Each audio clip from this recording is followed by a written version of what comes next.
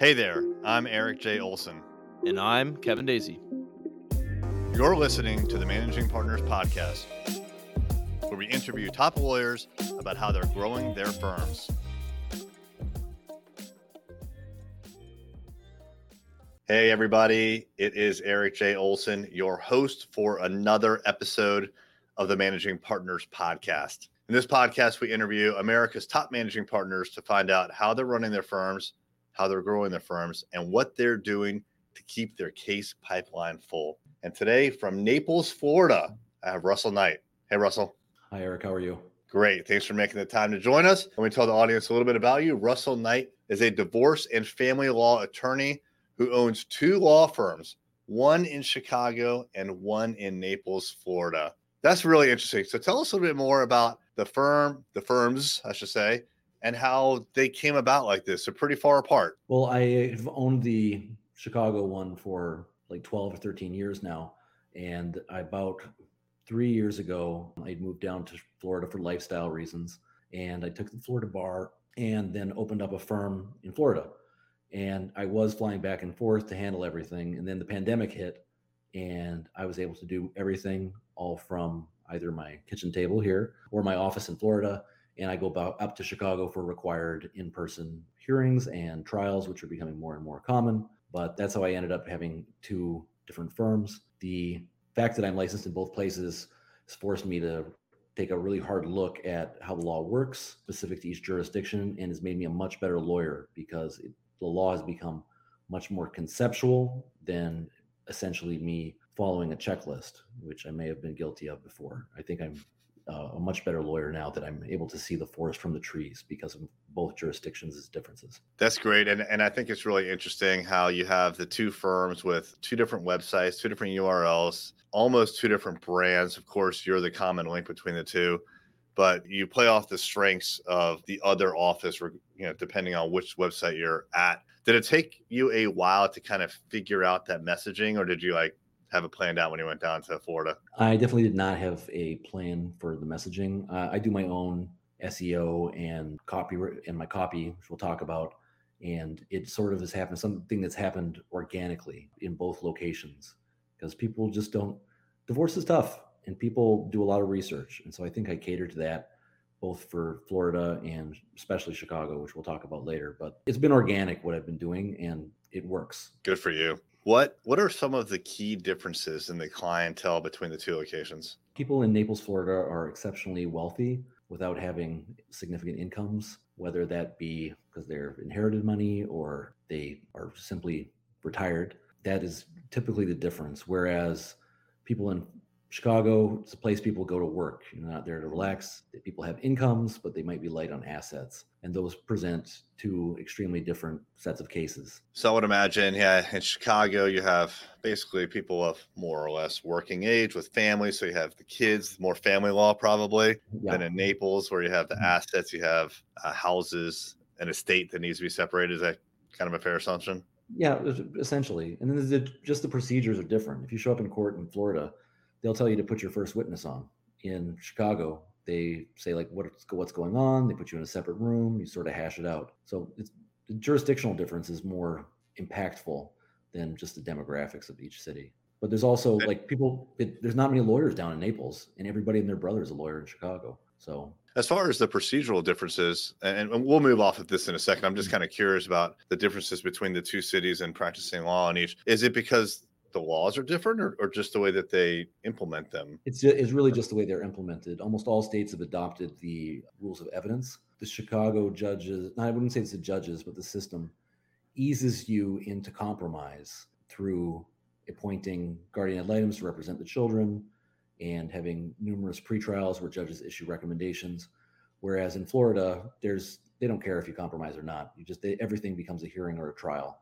And they definitely strictly enforce the rules of evidence, which is a lot of fun if you care to memorize those rules and practice them. Gotcha. Well, let's talk about how you go about getting clients. I'm guessing it could be slightly different between the two offices. A little bit. There's not much competition in Naples, and so I usually pop up in the Google 3-pack. If you look up Naples divorce lawyer, I'm always on the first page, and then people find me typically that way. It's also like season's just starting here. That's another thing. Like people are only really here for 6 months of the year. So that's how people find me, essentially by my broad presence. Whereas in Chicago, I produce a massive amount of content about Illinois specific law.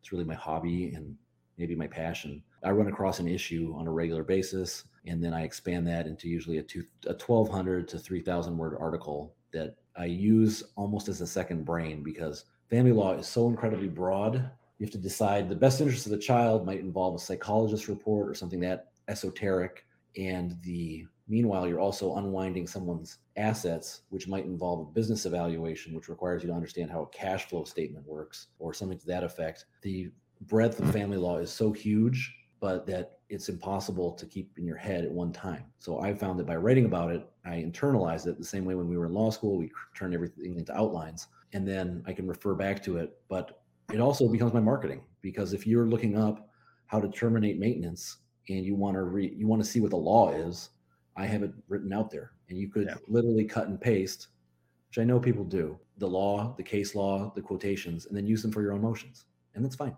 I understand it. I hope when you read it, you understand it too. Nice. When you're creating that content for your sites, are you doing it based on the questions that you're getting asked by your clients, or is it you just kind of think of a topic, or are you doing actual SEO research for that? Almost always it's a question that a client has asked, or failing that, I just review what appeals cases have come out since I last reviewed the appeals. There's almost always a family law case in there that addresses some issue that I probably never thought of before. Like a case just came out where, is a spouse in jail obligated to pay child support on an ongoing basis, even though they're in jail? The answer is yes, and there's a de minimis amount, but they also have the duty to reduce their support if they had a different order before. And I lay out the law, usually as it's provided in the appellate case.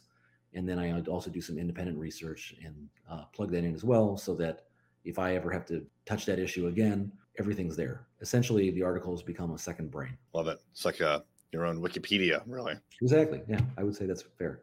Yeah. Are you handling the marketing yourself, or do you have people in your office or someone else you work with? I do it all myself, because the marketing is the articles. I wouldn't be able to keep up if I did anything additional. The marketing, because of the nature, Google search algorithm, certainly, naturally, I presume that a ton of keywords are in each article. If you're writing 2,000 words, they're going to be there. And then Google definitely rewards you based on people who search for you and find you with the keyword. And if that becomes more frequent, you sort of climb up the rankings.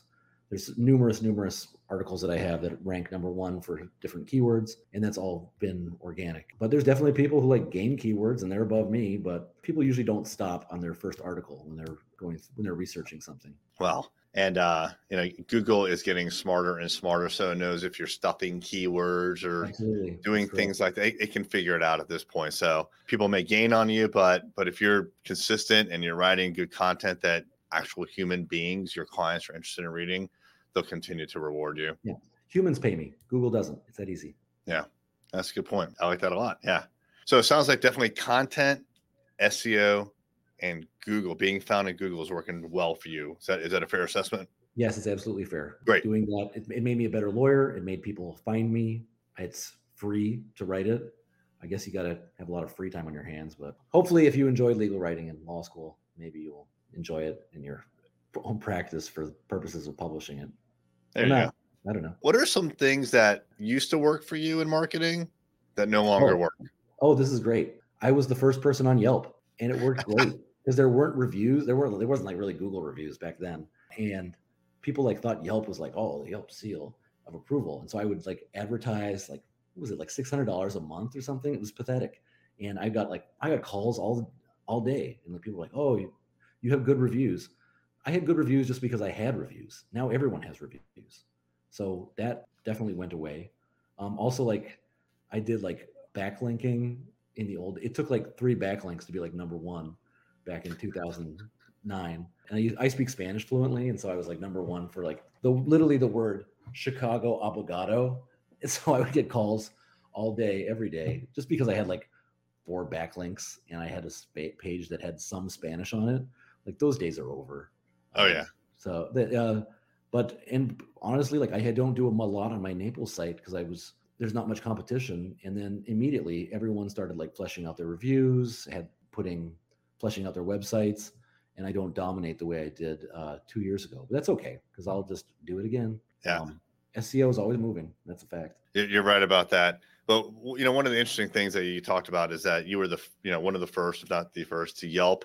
You were early in things like getting backlinks and Google and SEO. And if you can be early in different marketing tactics like those, then you have an advantage. Is there anything that you're looking at right now where you're thinking, maybe I can get in early on something like that? The next thing? No, I don't know. How do I get on the blockchain as a divorce lawyer? That's the future. There's a bunch of people that like really have got over the pandemic. Like, I don't want to be a lawyer who's on TikTok, but I don't like besmirch people who are. Yeah. But there's probably, with Web3, there probably will be something that will be, that's what the future is. I mean, there's going to have to be a way for like NFTs or something to that effect to come into play. I don't know what it is yet. I think you're right, because with the blockchain, you're talking about smart contracts, right? And exactly. So can we make a divorce judgment a smart contract? If we can, that is probably a billion-dollar business, because the smart contract would get created, and then it would have to get registered with the court for enforcement if the smart contract in fact did not do what it says it did. Mm-hmm. But in reality, the smart contract would be self-actuated or self-enforcing. Yeah. I don't know how that would work. I guess that might happen in a year. It might happen in 20 years. We shall see. But I think it's a worthwhile question to ponder. Is that something that could happen in the legal industry, in divorce, or maybe even taking a step or two back in marriage and legal unions? Could you actually have a contract, a smart contract that's enforceable on the blockchain? I'm sure it's already been thought of. Yeah, I don't know if anyone's thought of it, to be honest. Divorce lawyers are not the most forward-thinking people. We're probably the first people talking about it. If it is, it would have to comply with prenuptial and antenuptial statutes. And there's 50 laws. People don't stay in one state like they used to. And if you do choice of law, you have to pick which law, you could choose to not follow a state's law. And you could choose, just like choice of law, to follow the Bitcoin divorce protocol or whatever you choose to call it. And then that would be a question if you would, the court you were in afterwards, if you wanted to fight that, would then have to create a constructive trust to overpower the self-actualizing contract. This is all really fascinating stuff. I don't know how to learn more about it, though. Hey there, this is Eric J. Olson, the CEO of Array Law. If you're ready to work with a world-class digital marketing company, reach out. You can find us online at arraylaw.com or call us at any time, 757-333-3021. I also like the concept of the question that you had about NFTs, non-fungible tokens. Could those be used somehow in marriage and divorce? I would imagine that you could probably assign real world valuables to an NFT, but what's the point? I don't know.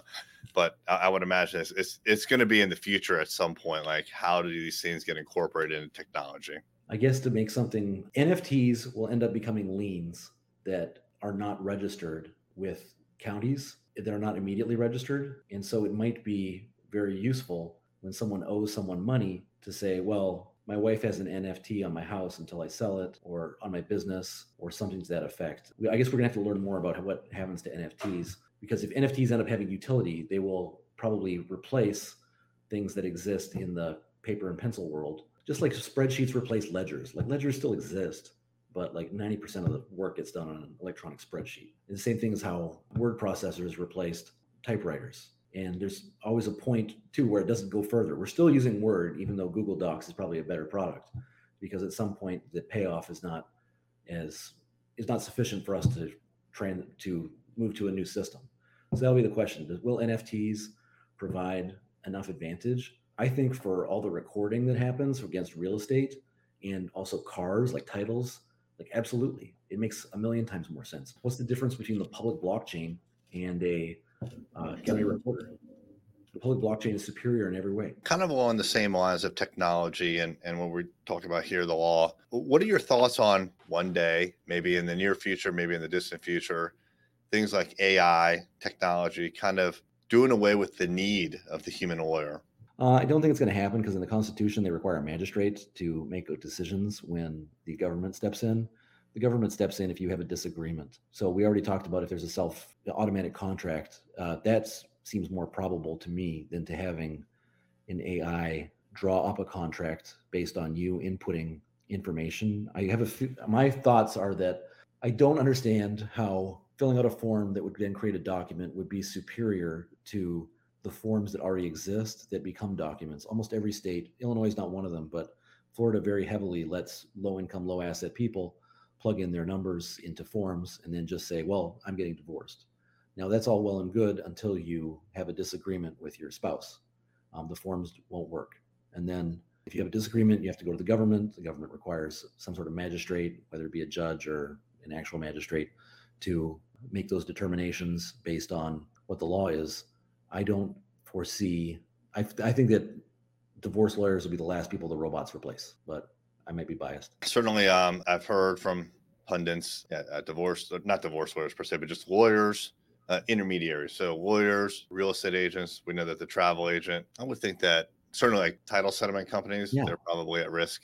I think lawyers have a ways to go before they're really at risk from AI. And I think there's a lot more to it than just arbitrating, and proceeding with the law. There's a lot more to the craft for sure. The paralegals will be the canary in the pipeline. When you stop using paralegals, then your job will be next. As long as they're paralegals, then we'll do this. So we talked a decent amount about the future of the industry. What about the future of you and your law firm? What do you see happening for you in the next couple of years? I don't know. I'm doing well, and I enjoy what I do, and I enjoy becoming more of an expert all the time.